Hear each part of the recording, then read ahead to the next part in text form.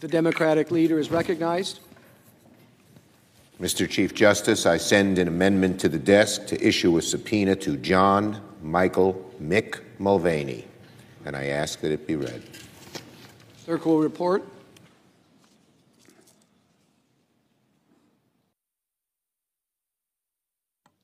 The senator from New York, Mr. Schumer, proposes an amendment number 1287. At the appropriate place in the resolving clause, insert the following section: notwithstanding any other provision of this resolution pursuant to Rules 5 and 6 of the Rules of Procedure and Practice in the Senate when sitting on impeachment trials, the Chief Justice of the United States, through the Secretary of the Senate, shall issue a subpoena for the taking of testimony of John Michael Mick Mulvaney, and the Sergeant-at-Arms is authorized to utilize the services of the Deputy Sergeant-at-Arms or any other employee of the Senate in serving the subpoena authorized to be issued by this section. Mr. Chief Justice. The majority leader is recognized. I now ask for a 30-minute recess before the parties are recognized to debate the Schumer amendment. Following the debate time, I will once again move to table the amendment because votes on witnesses and evidence, as I've repeatedly said, are addressed in the underlying resolution. So I ask that the Senate stand in recess until 8 p.m. Without objection, so ordered. Bang the gavel, right? Thank you. Mr. Cipollone?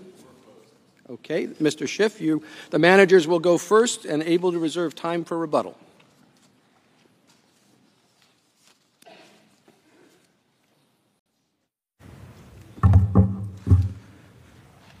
Mr. Chief Justice, distinguished members of the Senate, Counsel for the President. My name is Hakeem Jeffries, and I have the honor of representing the 8th Congressional District of New York in Brooklyn and Queens. It is one of the most diverse districts in the nation. In fact, I've been told that I have the 9th most African-American district in the country and the 16th most Jewish. And here on the Hill, some folks have said, Hakeem, is that complicated? But as my friend Leon Goldenberg says back at home, Hakeem, you've got the best of both worlds. You see, in America, our diversity is a strength. It is not a weakness. And one of the things that binds us together, all of us as Americans, regardless of race, regardless of religion, regardless of region, regardless of sexual orientation, regardless of gender, is that we believe in the rule of law and the importance of a fair trial. The House managers strongly support this amendment to subpoena witness testimony, including with respect to Mick Mulvaney. Who has ever heard of a trial with no witnesses? But that is exactly what some are contemplating here today. This amendment would address that fundamental flaw. It would ensure that the trial includes testimony from a key witness, the President's acting Chief of Staff and head of the Office of Management and Budget, Mick Mulvaney. And it would ensure that the Senate can consider his testimony immediately. Let's discuss why the need to hear from Mick Mulvaney is so critical. First, Leader McConnell's resolution undercuts more than 200 years of Senate impeachment trial practice. It departs from every impeachment trial conducted to date and goes against the Senate's own long-standing impeachment rules, which contemplates the possibility of new witness testimony. In fact, it departs from any criminal or civil trial procedure in America. Why should this president be held to a different standard? Second, the proposed amendment for witness testimony is necessary in light of the president's determined effort to bury the evidence and cover up his corrupt abuse of power. The House tried to get Mr. Mulvaney's testimony. We subpoenaed him. Mr. Mulvaney, together with other key witnesses, National Security Advisor John Bolton, Senior White House aide Robert Blair, Office of Management and Budget official Michael Duffy, and National Security Council lawyer John Eisenberg, were called to testify before the House as part of this impeachment inquiry. But President Trump was determined to hide from the American people what they had to say. The president directed the entire executive branch and all of his top aides and advisors to defy all requests for their testimony. That cannot be allowed to stand.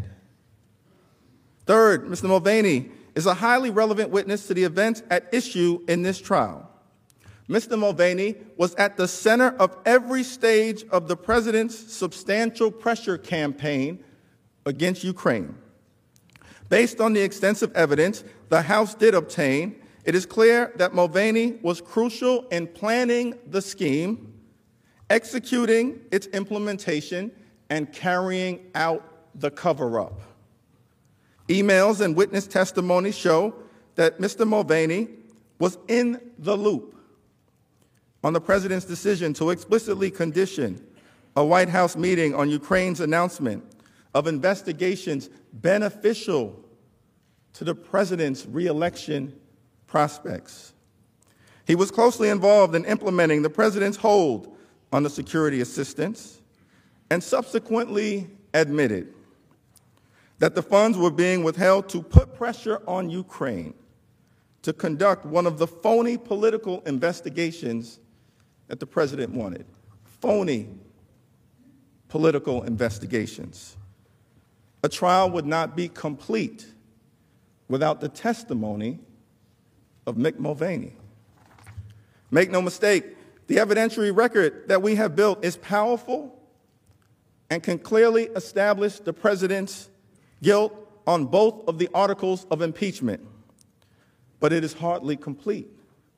The record comes to you without the testimony of Mr. Mulvaney and other important witnesses. And that brings me to one final preliminary observation.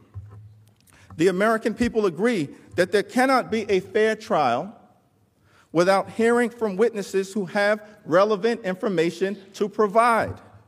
The Constitution, our democracy, the Senate, the President, and most importantly, the American people deserve a fair trial.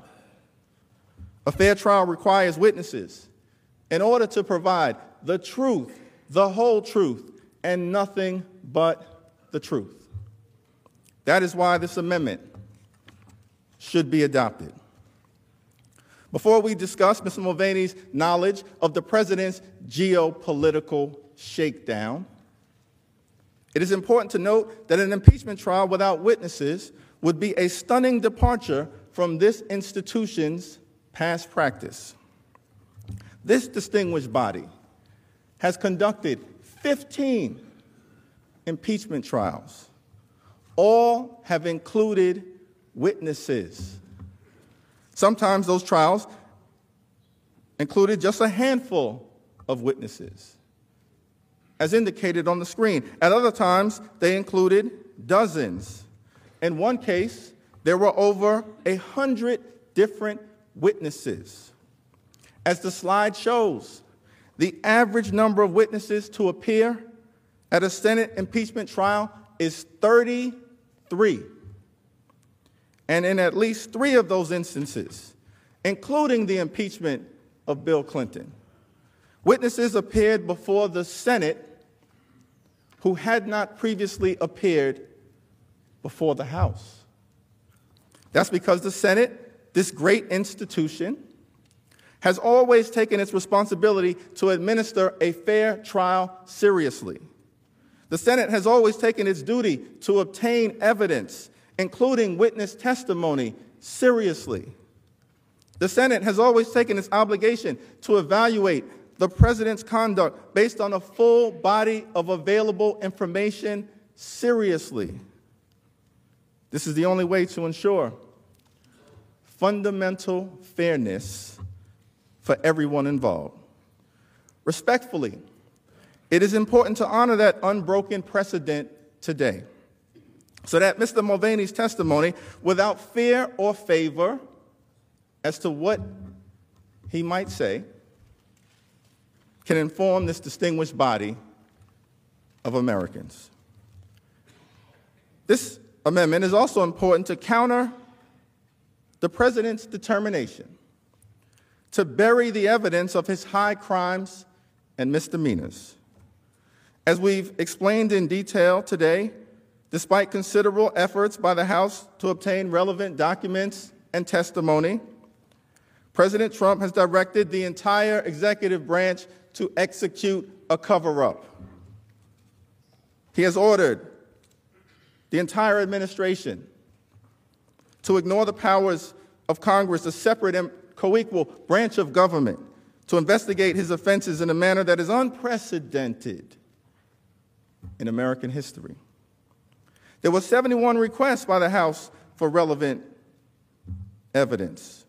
In response, the White House produced 0 documents in this impeachment inquiry. 71 requests, 0 documents. President Trump is personally responsible for depriving the Senate of information important to consider in this trial.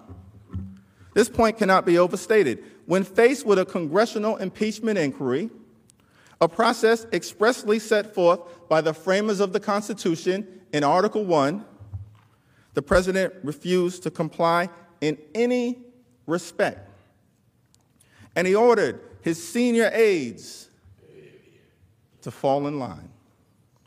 As shown on the slide, as a result of President Trump's obstruction, 12 key witnesses, including Mr. Mulvaney, refused to appear for testimony in the House's impeachment inquiry. No one has heard what they have to say. These witnesses include central figures in the abuse of power charged in Article 1. What is the president hiding? Equally troublesome, President Trump and his administration did not make any legitimate attempts to reach a reasonable accommodation with the House or compromise regarding any document requests or witness subpoenas. Why? Because President Donald John Trump wasn't interested in cooperating. He was plotting a cover-up. It is important to take a step back and think about what President Trump is doing. Complete and total presidential obstruction is unprecedented in American history. Even President Nixon, whose articles of impeachment included obstruction of Congress, did not block key White House aides from testifying in front of Congress during the Senate Watergate hearings. In fact, he publicly urged White House aides to testify. Remember all of those witnesses who came in front of this body? Take a look at the screen.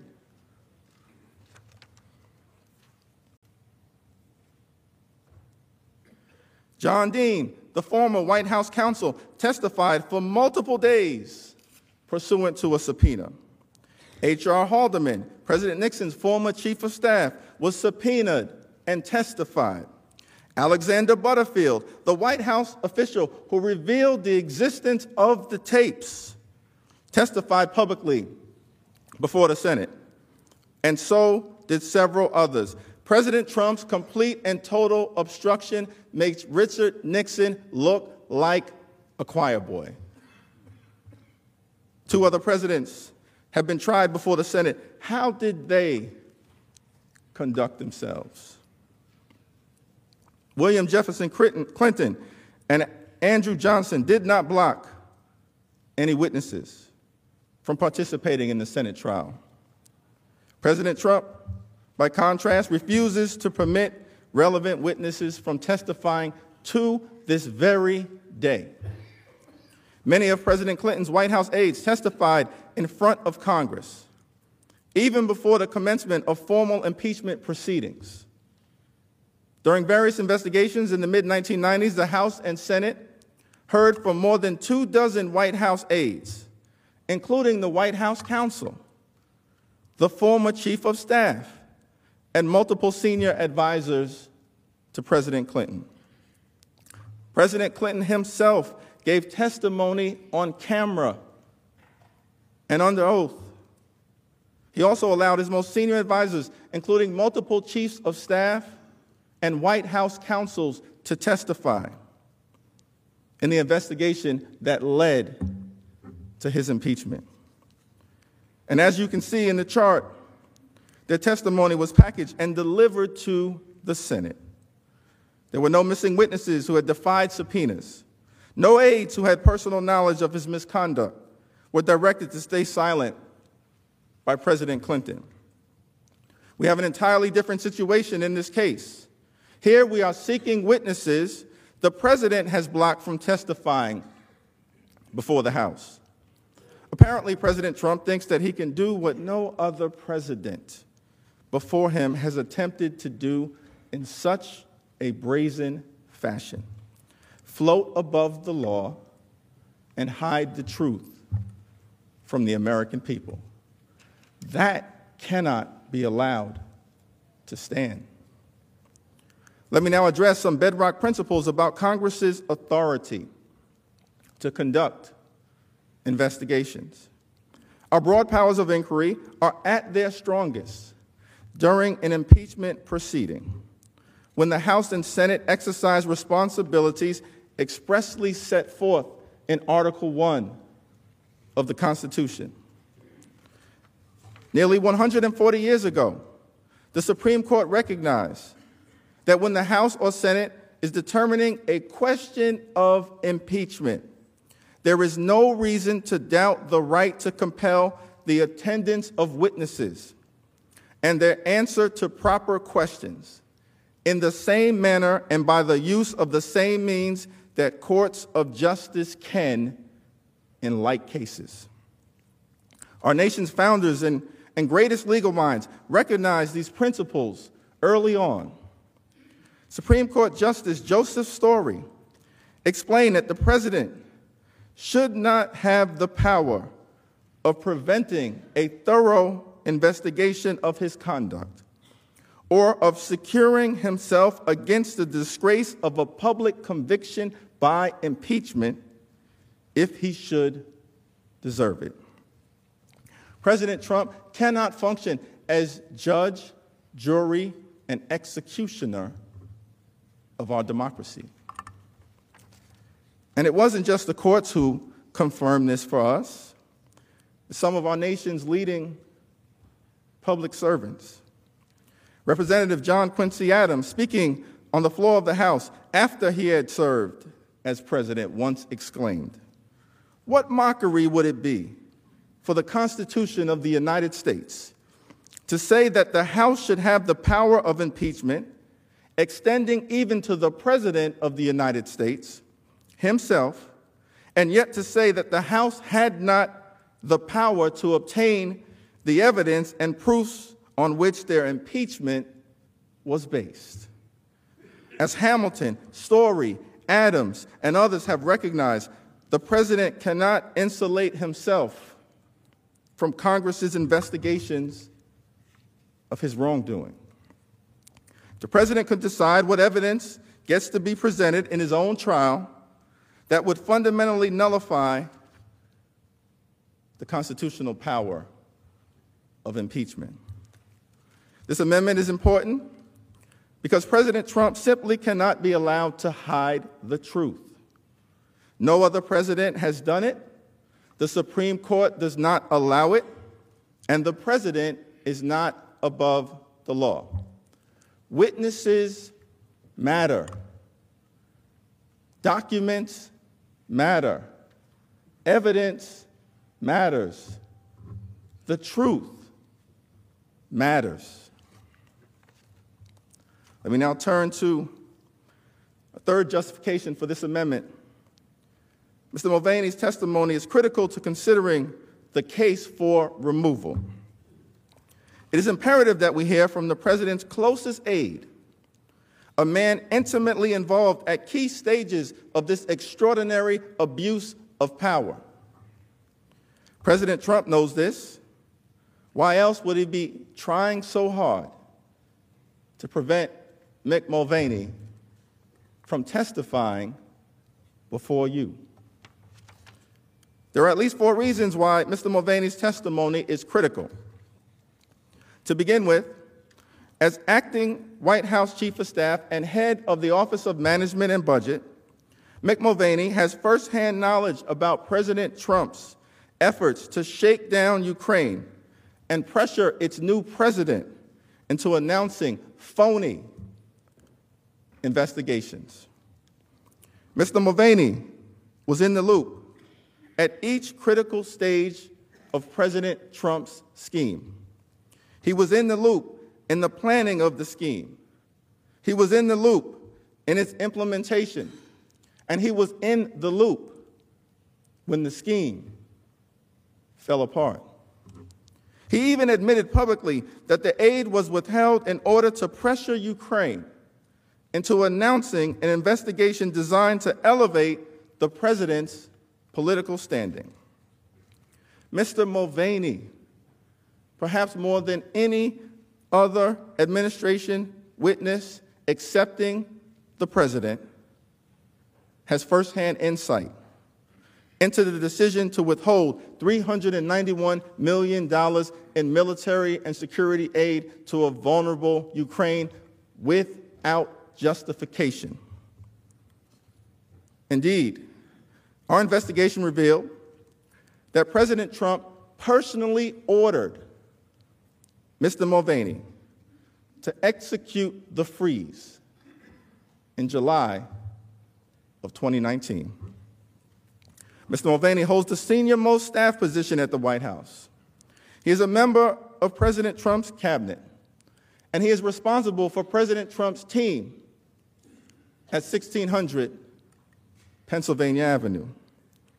He remains the director of the Office of Management and Budget, which implemented the hold on the security assistance in violation of the law, as the Government Accountability Office recently concluded. In short, respectfully, the Senate's responsibility to conduct a complete and fair trial demands that Mr. Mulvaney testify. Second, Mr. Mulvaney's testimony is critical because of his knowledge of the planning of President Trump's abuse of power. Ambassador Gordon Sondland, the U.S. ambassador to the European Union, testified that there was a quid pro quo. Ambassador Sondland is not a so-called never-Trumper. Mr. Sondland gave $1 million to President Trump's inauguration. He testified that everybody was in the loop and that it was no secret what was going on. In fact, as early as May of 2019, Ambassador Sondland made clear that he was coordinating on Ukraine matters with Mr. Mulvaney. Here is what David Holmes, an official at the U.S. Embassy in Ukraine, had to say on that matter. Well, Ambassador Sondland's mandate as the accredited ambassador to the European Union did not cover individual member states, let alone non-member countries like Ukraine. He made clear that he had direct and frequent access to President Trump and Chief of Staff Mick Mulvaney, and portrayed himself as the conduit to the President and Mr. Mulvaney for this group. After the U.S. delegation returned from the inauguration of the new Ukrainian president in April, they were able to secure an Oval Office meeting with President Trump to brief him on their trip, in part because of Ambassador Sondland's connections to Mick Mulvaney. Then, during a June 18, 2019 meeting, Ambassador Sondland informed National Security Council Senior Director Dr. Fiona Hill that he was in charge of Ukraine and that he had been briefing senior White House officials, including Mr. Mulvaney, about his efforts to undertake, as Dr. Hill put it, a domestic political errand in Ukraine.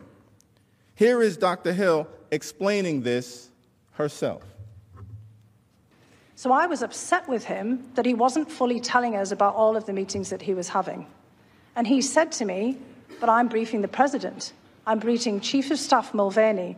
I'm briefing Secretary Pompeo, and I've talked to Ambassador Bolton. Who else do I have to deal with? And the point is we have a robust interagency process that deals with Ukraine. It includes Mr. Holmes. It includes Ambassador Taylor as the chargé in Ukraine. It includes a whole load of other people. But it struck me yesterday when you put up on the screen Ambassador Sondland's emails and who was on these emails, and he said, these are the people who need to know, that he was absolutely right, because he was being involved in a domestic political errand. And we were being involved in national security foreign policy, and those two things had just diverged. And there's more. Much more.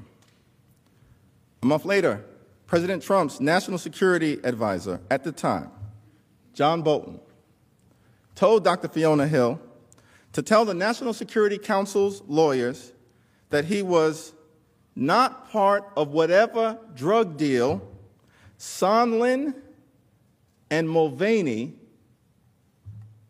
were cooking up.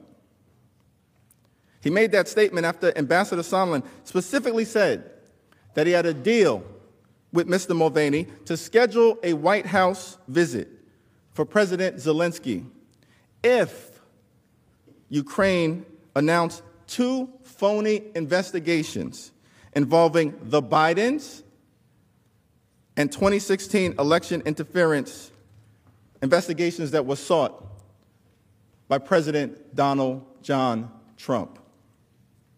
Here is Dr. Hill's testimony about Sondland describing this drug deal he had with Mulvaney. And so when I came in, Gordon Sondland was basically saying, well, look, we have a deal here that there will be a meeting.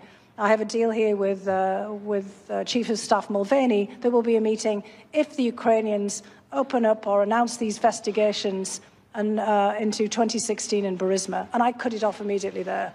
Because by this point, having heard Mr. Giuliani over and over again on the television and all of the issues that he was asserting, by this point it was clear that Burisma was code for the Bidens, because Giuliani was laying it out there. I could see why Colonel Vindman was alarmed, and he said, this is inappropriate with the National Security Council, we can't be involved in this. The referenced agreement between Ambassador Sondland and Mick Mulvaney was so upsetting that Dr. Hill reported it to National Security Council legal advisors. Here is the testimony of Dr. Hill explaining these particular concerns. And what did he say? Yes, but he was making a very strong point that he wanted to know exactly what was being said. And when I came back and related it to him, he had some very specific instruction for me. And I'm presuming that that's what was that specific instruction? So the specific instruction was that I had to go to the lawyers, to John Eisenberg, our senior counsel for the National Security Council, to basically say, you tell Eisenberg, Ambassador Bolton told me, that I am not part of this whatever drug deal that Mulvaney and Sondland are cooking up. What did you understand him to mean by the drug deal that Mulvaney and Sondland were cooking up? I took it to mean investigations for a meeting. Did you go speak to the lawyers? I certainly did. Sondland's testimony not only corroborates Dr. Hill's account, he actually says that Mick Mulvaney, the subject of this amendment, who should appear before the Senate if we're going to have a free and fair trial. Sondland says Mick Mulvaney knew all about it.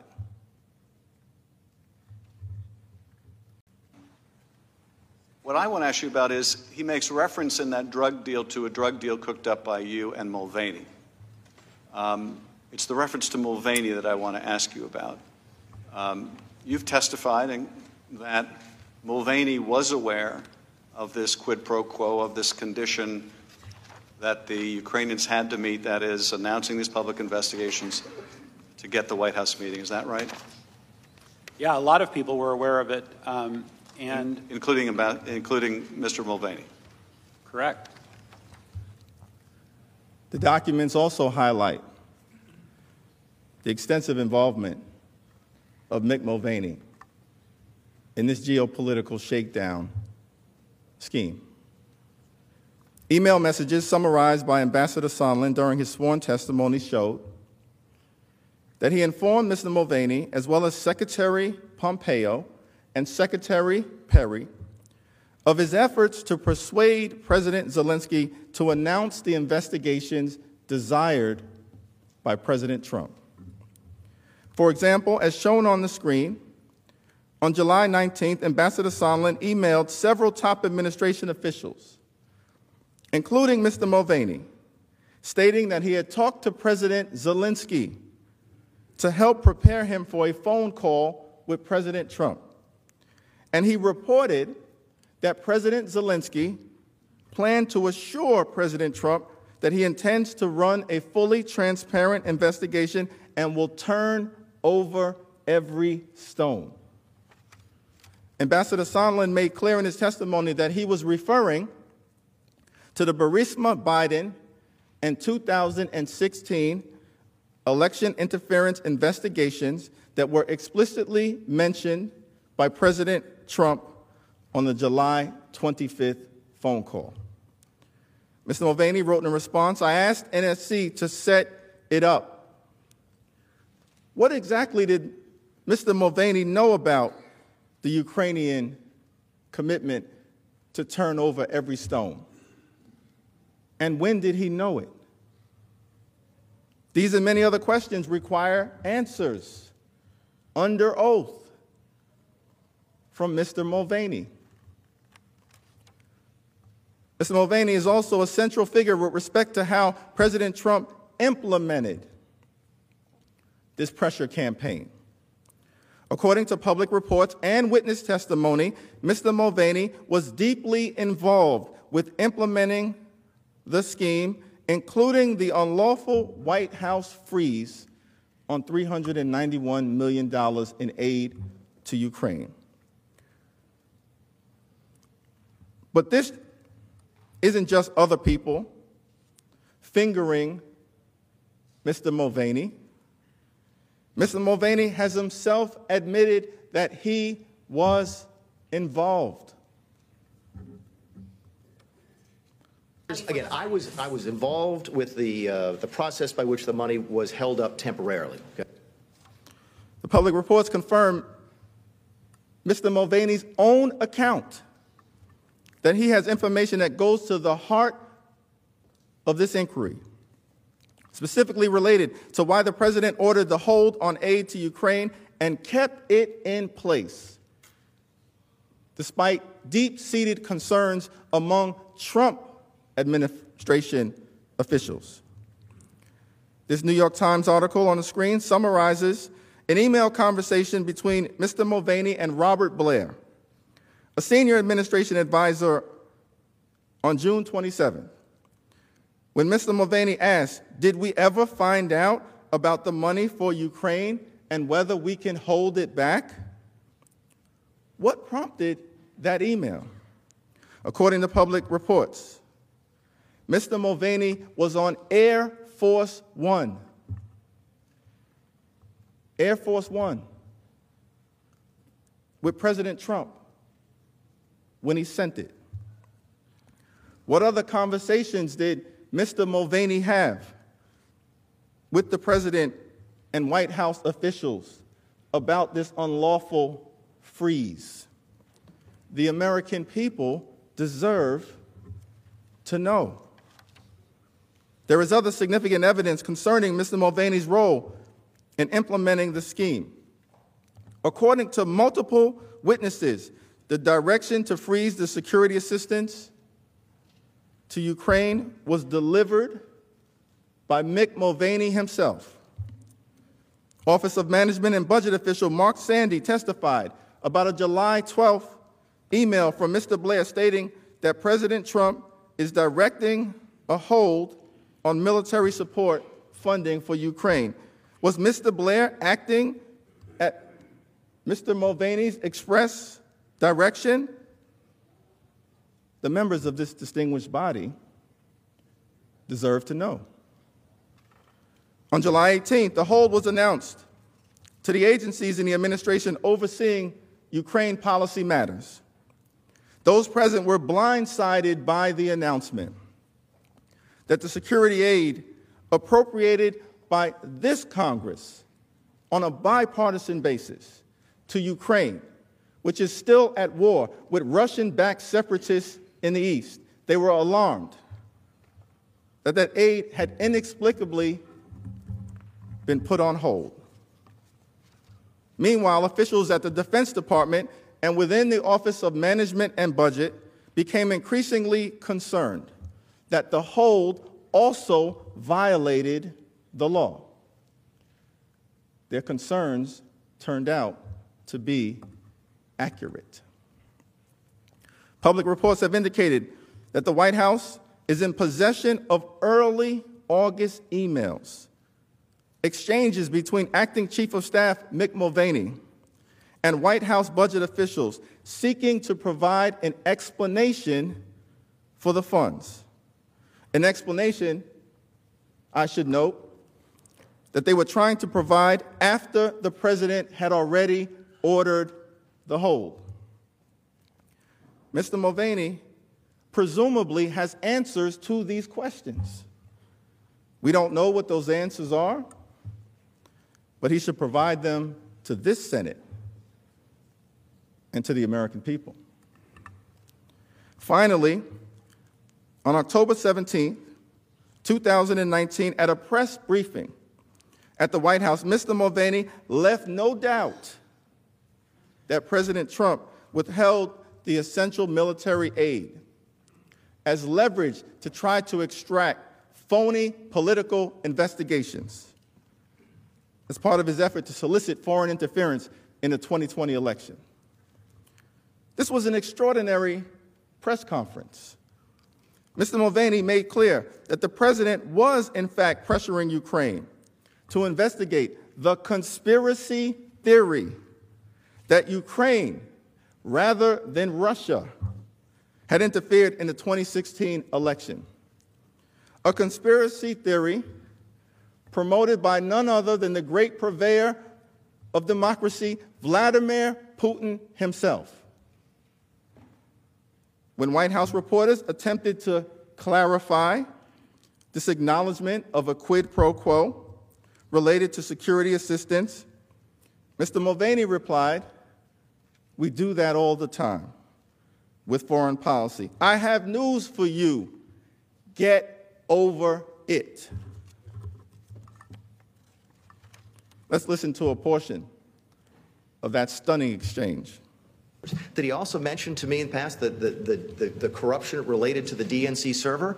Absolutely. No question about that. But that's it. And that's why we held up the money. Now, there was a report. So the demand for an investigation into the Democrats was part of the reason that he ordered to withhold funding to Ukraine. The look back to what happened in 2016 certainly was part of the thing that he was worried about in corruption with that nation. And that is absolutely appropriate. But to be clear, what you just described is a quid pro quo. It is funding will not flow unless the investigation into the Democratic server happens as well. We do that all the time with foreign policy. We were holding up money at the same time for what was it? The Northern Triangle countries. We were holding up aid at the Northern Triangle countries so that they would change their policies on immigration. By the way, and this speaks to an important. I'm sorry. This speaks to an important point, because I heard this yesterday, and I can never remember the gentleman who testified. Was it McKinney, the guy? Is that his name? I don't know him. He testified yesterday. And if you believe the news reports, okay, because we've not seen any transcripts of this. The only transcript I've seen was Sondland's testimony this morning. If you read the news reports and you believe them, what did McKinney say yesterday? Well, McKinney said yesterday that he was really upset with the political influence in foreign policy. That was one of the reasons he was so upset about this. And I have news for everybody. Get over it. There's going to be political influence in foreign policy. In this extraordinary press conference, Mr. Mulvaney spoke with authority and conviction about why President Trump withheld the aid. He did not mince his words, but then following the press conference, he tried to walk back his statements as if he had not said them or had not meant them. We need to hear from Mick Mulvaney directly so he can clarify his true intentions. Now, having gone through the need for the evidence, let's briefly address the president's arguments that he can block this testimony.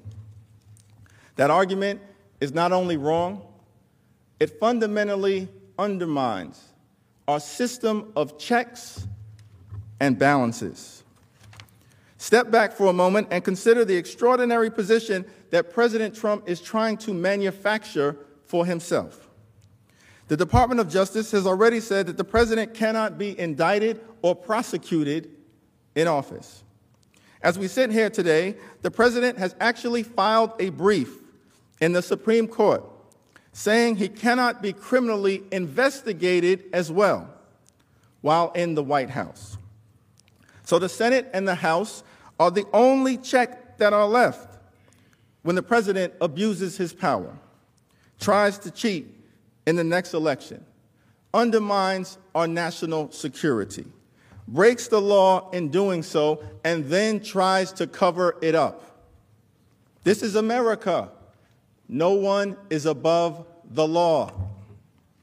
But if the president is allowed to determine whether he is even investigated by Congress, if he is allowed to decide whether he should comply with lawful subpoenas in connection with an impeachment inquiry or trial, then he is the ultimate arbiter of whether he did anything wrong.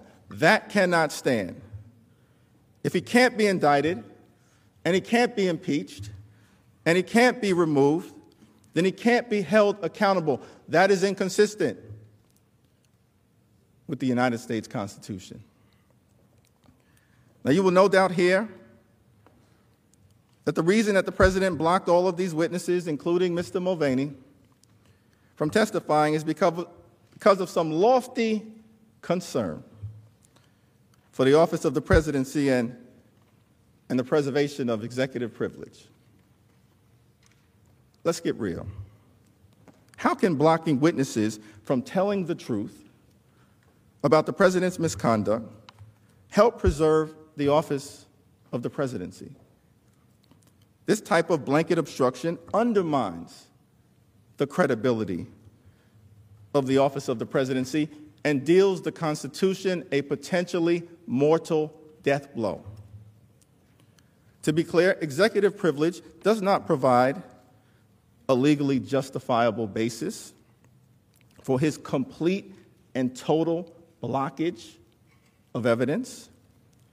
In fact, as you heard earlier today, President Trump never even invoked executive privilege, not once. And without ever asserting this privilege, how can you consider his argument in a serious fashion? Instead, speaking through Mr. Cipollone, the distinguished White House counsel, in a letter dated October 8, 2019, President Trump simply decided that he did not want to participate in the investigation into his own wrongdoing. It was a categorical decision not to cooperate without consideration of specific facts or legal arguments. In fact, even the words that President Trump used through his White House counsel were made up. In the letter, Mr. Cipollone referred to so-called executive branch confidentiality interest. But that is not a recognized jurisprudential shield, not a proper assertion of executive privilege. To the extent that there are privilege issues to consider, those can be resolved during the testimony as they have been for decades. And finally, the president claimed that Mr. Mulvaney could not be compelled to testify because of so-called absolute immunity. But every court to address this legal fiction has rejected it. As the Supreme Court emphatically stated in unanimous fashion in its decision on the Nixon tapes, confidentiality interests of the president must yield to an impeachment inquiry when there is a legitimate need for the information, as there is here today. There can be no doubt that Mr. Mulvaney, as the president's chief of staff and head of the Office of Management and Budget, is uniquely situated to provide this distinguished body with relevant and important information about the charges in the articles of impeachment. The president's obstruction has no basis in law and should yield to this body's co-equal authority to investigate impeachable and corrupt conduct. One final point bears mention. If the president wanted to make witnesses available, even while preserving the limited protections of executive privilege, he can do so. In fact, President Trump expressed his desire for witnesses to testify in the Senate just last month. Let's go to the videotape. So when it's fair, it will be fair in the Senate. I would love to have Mike Pompeo. I'd love to have Mick. I'd love to have Rick Perry and many other people testify. If President Trump has nothing to hide, as he and his advisors repeatedly claim, they should all simply testify in the Senate trial. What is President Donald John Trump hiding from the American people? The Constitution requires a fair trial. Our democracy needs a fair trial. The American people deserve a fair trial. A fair trial means witnesses. A fair trial means documents. A fair trial means a consideration of all of the available evidence. A fair trial means testimony from Mick Mulvaney. Mr. Chief Justice, the House managers reserve the balance of our time. Mr. Cipollone.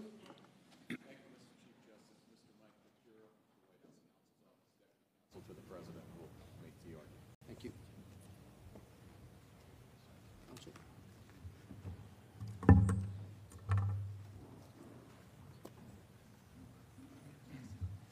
Mr. Chief Justice, members of the Senate, good evening. My name is Michael Purpura. I serve as Deputy Counsel to the President. We strongly oppose the amendment and support the resolution.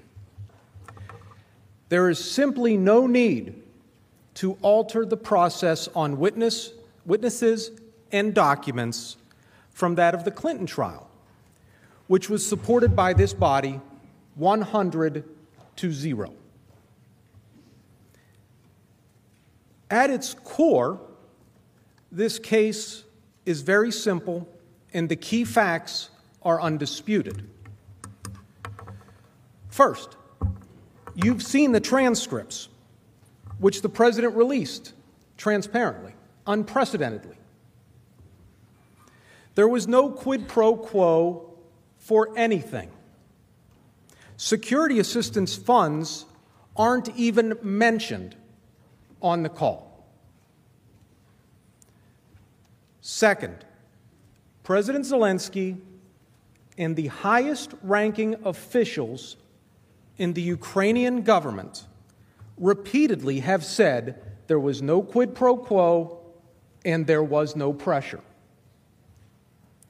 Third, the Ukrainians were not even aware of the pause in the aid at the time of the call and weren't aware of it, did not become aware of it, until more than a month later.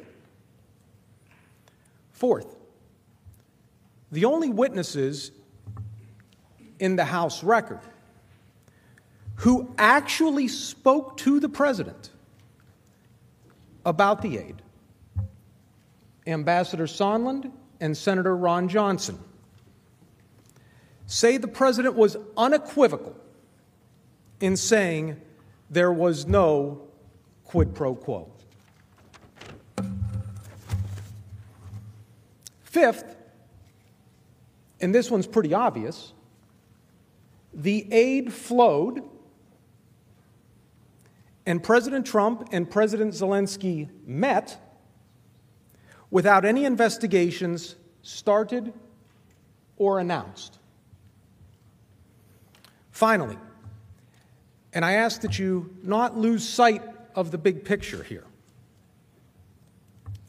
by providing lethal aid to Ukraine, President Trump has proven himself to be a better friend and ally to Ukraine than his predecessor. The time for the House managers to bring their case is now. They had their chance to develop their evidence before they sent the articles of impeachment to this chamber.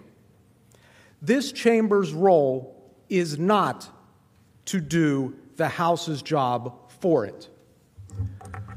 With that, I yield the balance of my time to Mr. Cipollone. Thank you, Mr. Chief Justice. Just a couple of observations. First of all, as Mr. Purpura said, all we're talking about is when this question is addressed. Under the resolution, that'll be next week. This resolution was accepted 100-0. Some of you were here then, thought it was great. If we keep going like this, it'll be next week. For those of you keeping score at home, they haven't even started yet. We're here today. We came hoping to have a trial. They spent the entire day telling you and the American people that they can't prove their case. I could have told you that in 5 minutes and saved us all a lot of time. They came here talking about the GAO. It's an organization that works for Congress.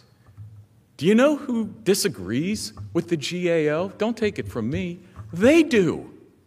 They sent you articles of impeachment that makes no claim of any violation of any law. By the way, you know what also doesn't? You can search high and low on the articles of impeachment. You know what it doesn't say? Quid pro quo. Because there wasn't any. Only in Washington would someone say that it's wrong when you don't spend taxpayer dollars fast enough, even if you spend them on time.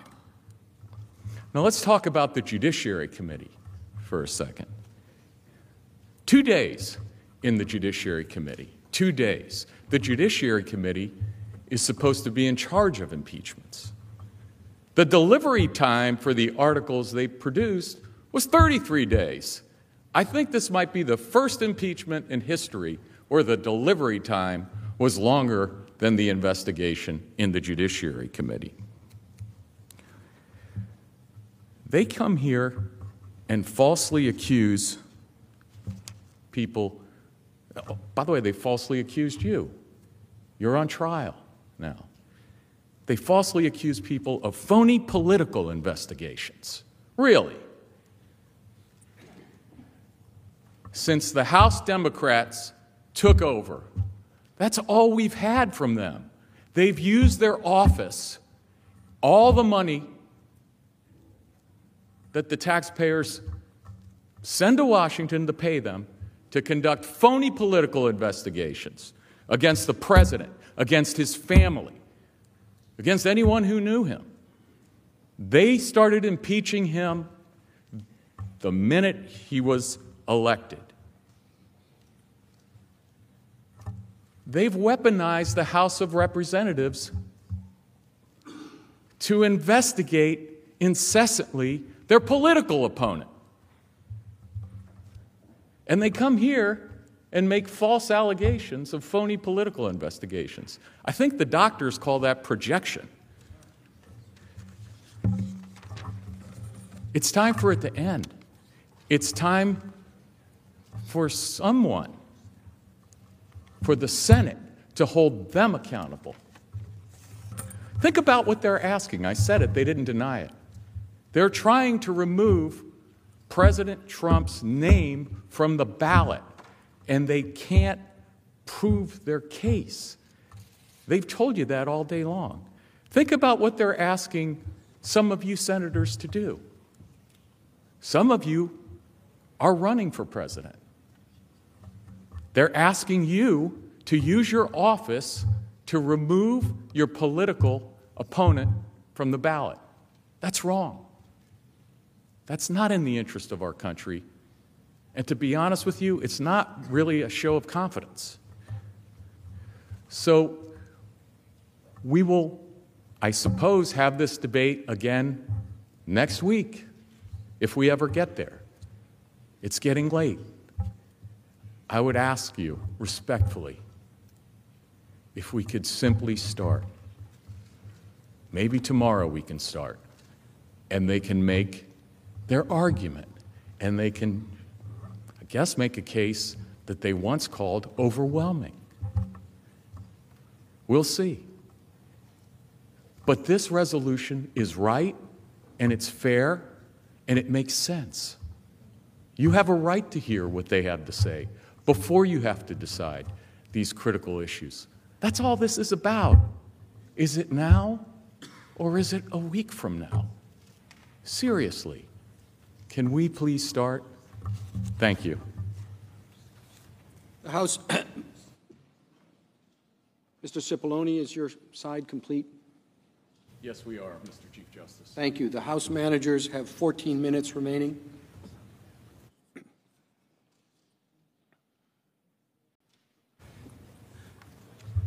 Counsel for the President indicated that we have not charged President Trump with a crime. We have charged him with crimes against the United States Constitution, high crimes and misdemeanors.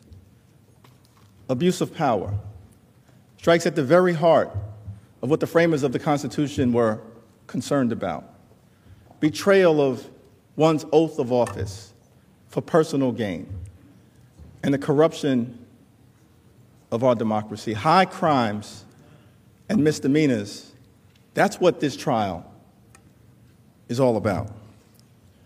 Now, counsel for the President, again, has declined to address the substantive merits of the amendment that has been offered.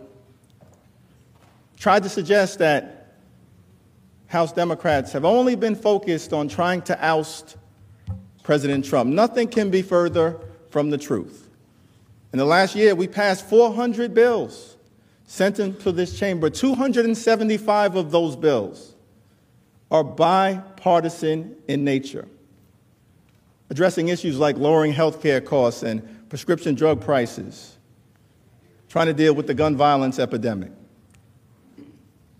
We've worked with President Trump on criminal justice reform. I personally worked with him, along with all of you, on the First Step Act. We worked with him on the U.S.-Mexico-Canada trade agreement. We worked with him to fund the government.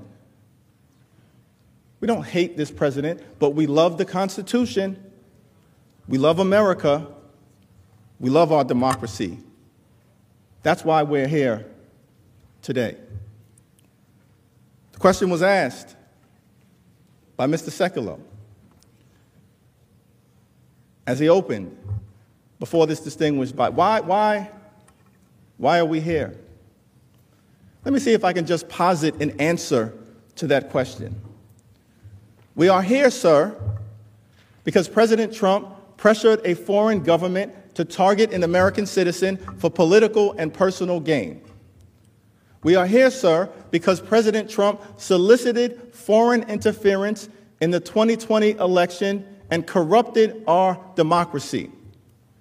We are here, sir, because President Trump withheld $391 million in military aid from a vulnerable Ukraine without justification in a manner that has been deemed unlawful.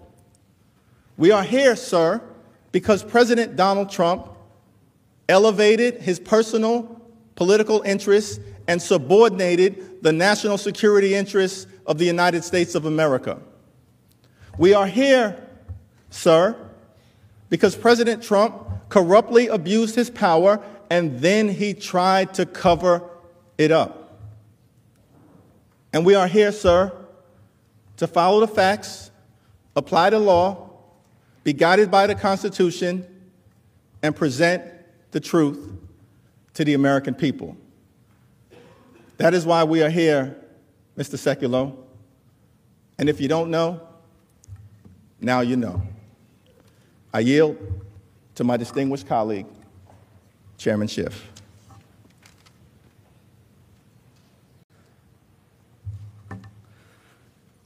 I thank the gentleman for yielding, and just want to provide a couple quick fact checks on my colleagues at the other table. First, Mr. Purpura said that security assistance funds were not mentioned at all in the July 25th call between President Trump and President Zelensky. Well, let's think back to what was discussed in that call. You might remember from that call that President Zelensky thanks President Trump for the Javelin anti-tank weapons and says they're ready to order some more. And what is President Trump's immediate response? I have a favor to ask, though. What was it about the president of Ukraine bringing up military assistance that triggered the president to go immediately to the favor that he wanted? I think that's telling that it takes place in that part of the conversation. So, yes, security assistance, military assistance did come up in that call. It came up immediately preceding the ask. What kind of message do you think that sends to Ukraine? They're not stupid.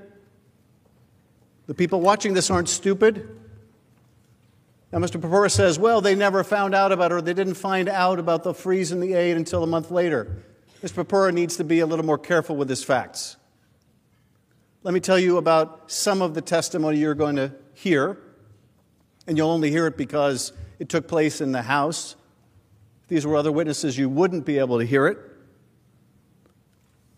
But you had Catherine Croft, a witness from the State Department, a career official at the State Department, who talked about how quickly, actually, after the freeze went into place, the Ukrainians found out about it, and she started getting contacts from the Ukrainian embassy here in Washington. She said she was really impressed with their diplomatic tradecraft. Now, what does that mean? It means she was really impressed with how quickly the Ukrainians found out about something that the administration was trying to hide from the American people. Ukraine found out about it. In fact, Laura Cooper, a career official at the Defense Department, said that her office started getting inquiries from Ukraine about the issues with the aid on July 25th, the very day of the call. So much for Ukraine not finding out about this for a month later. But I thought this was very telling, too. The New York Times disclosed that by July 30th, so within a week of the call between President Trump and President Zelensky, Ukraine's foreign ministry received a diplomatic cable from its embassy indicating that Trump had frozen the military aid. Within a week, that cable is reported to have gone from the Ukrainian embassy to the Ukrainian foreign ministry. And the former Ukrainian deputy foreign minister, Olena Zerkal, said, quote, "We have this information. It was definitely mentioned that there were some issues." She went on to say that the cable was simultaneously provided to President Zelensky's office. But Andrei Yermak, who you'll learn more about later, a top aide to President Zelensky, reportedly directed her to keep silent and not discuss the hold with reporters or Congress. Now, we heard testimony about why the Ukrainians wanted to keep it secret, that they knew about the hole. You can imagine why. Zelensky didn't want his own people to know that the President of the United States was holding back aid from him. What does that look like for a new president of Ukraine who is trying to make the case that he's going to be able to defend his own country because he has such a great relationship with the great patron, the United States? He didn't want Ukrainians to know about it, but you know even more than that, he didn't want the Russians to know about it for the reasons we talked about earlier. So yes, the Ukrainians kept it close to the vest.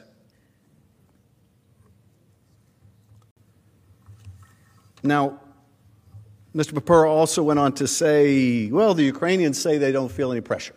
That's what they say now. Of course, we know that's not true.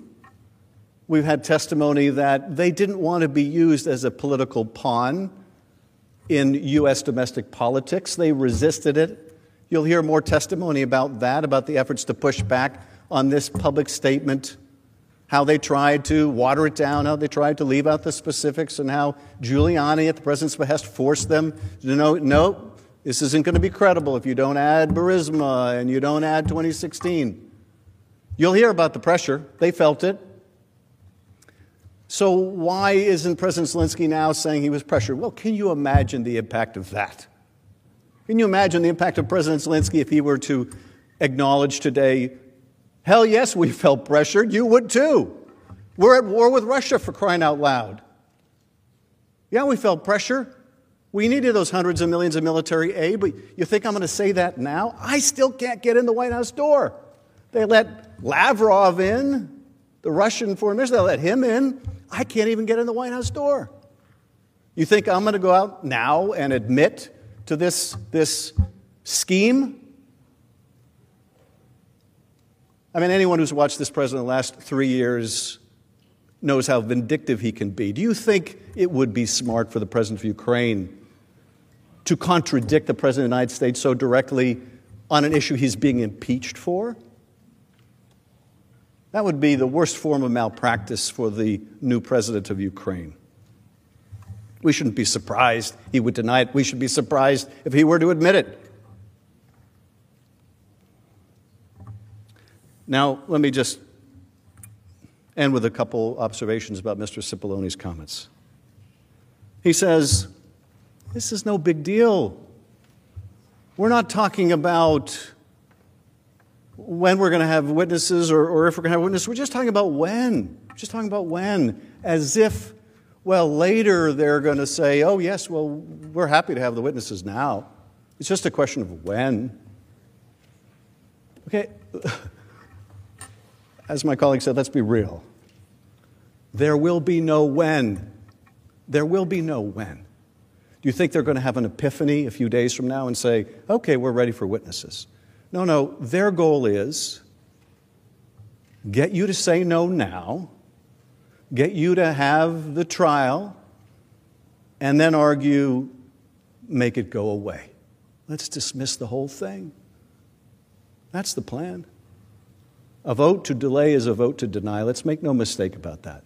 They're not going to have an epiphany a few days from now and suddenly say, okay, the American people do deserve the answers. Their whole goal is that you'll never get to that point. You'll never get to that point. When they say when, they mean never. I yield back.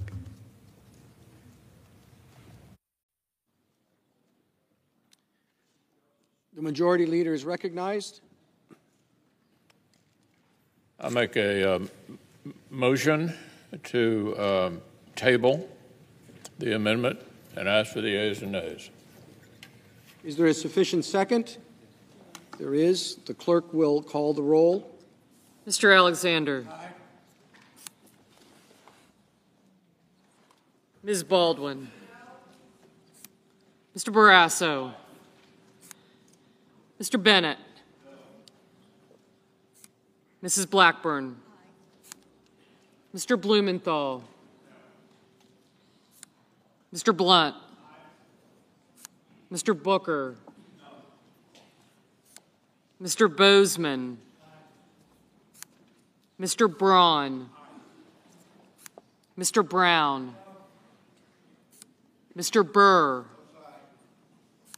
Ms. Cantwell, Mrs. Capito, Mr. Cardin, Mr. Carper, Mr. Casey, Mr. Cassidy, Ms. Collins, Mr. Coons,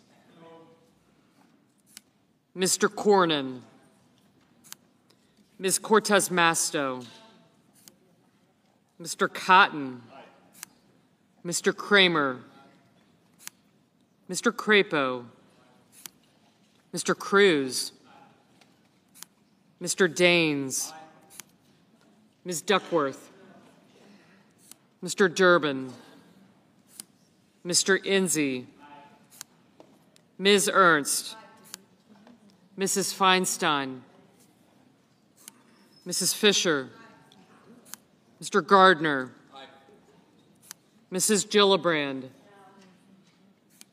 Mr. Graham, Mr. Grassley, Ms. Harris, Ms. Hassan, Mr. Hawley, Mr. Heinrich, Ms. Hirono, Mr. Hoven, Mrs. Heidsmith, Mr. Inhofe, Mr. Johnson, Mr. Jones, Mr. Kane, Mr. Kennedy, Mr. King, Ms. Klobuchar, Mr. Lankford, Mr. Leahy, Mr. Lee, Mrs. Loeffler, Mr. Manchin, Mr. Markey, Mr. McConnell, Ms. McSally, Mr. Menendez, Mr. Merkley, Mr. Moran, Ms. Murkowski, Mr. Murphy, Mrs. Murray, Mr. Paul, Mr. Perdue, Mr. Peters, Mr. Portman, Mr. Reed, Mr. Risch, Mr. Roberts, Mr. Romney, Ms. Rosen, Mr. Rounds, Mr. Rubio, Mr. Sanders, Mr. Sass, Mr. Schatz, Mr. Schumer, Mr. Scott of Florida, Mr. Scott of South Carolina, Mrs. Shaheen, Mr. Shelby, Ms. Sinema, Ms. Smith,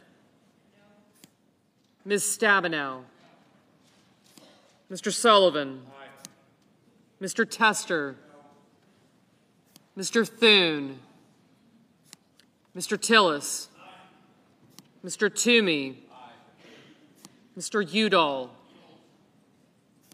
Mr. Van Hollen, Mr. Warner,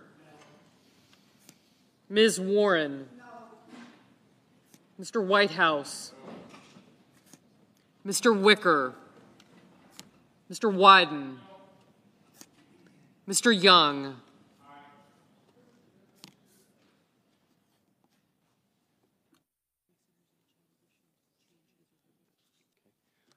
Are there any senators in the chamber wishing to change his or her vote? If not, the yeas are 53 and the nays are 47. The amendment is tabled. Mr. Chief Justice. Mr. Majority Leader is recognized. I would ask consent to ask the Democratic leader, since there's a certain similarity to all these amendments, whether he might be willing to enter into a consent agreement to stack these votes. Without objection, the inquiry is permitted. Thank you, Mr. Chief Justice. The bottom line is very simple. As has been clear to every senator and the country, we believe witnesses and documents are extremely important, and a compelling case has been made for them. We will have votes on all of those. We will also, the leader, without consulting us, made changes, a number of significant changes that significantly deviated from the 1999 Clinton resolution. We want to change those. So there will be a good number of votes. We are willing to do some of those votes tomorrow. There's no reason we have to do them all tonight and inconvenience the Senate and the Chief Justice. But we will not back off on getting votes on all of these amendments, which we regard as extremely significant and important to the country. As I've said, Consent was for a question. As I've said repeatedly, all of these amendments under the resolution could be dealt with at the appropriate time. I suggest the absence of quorum.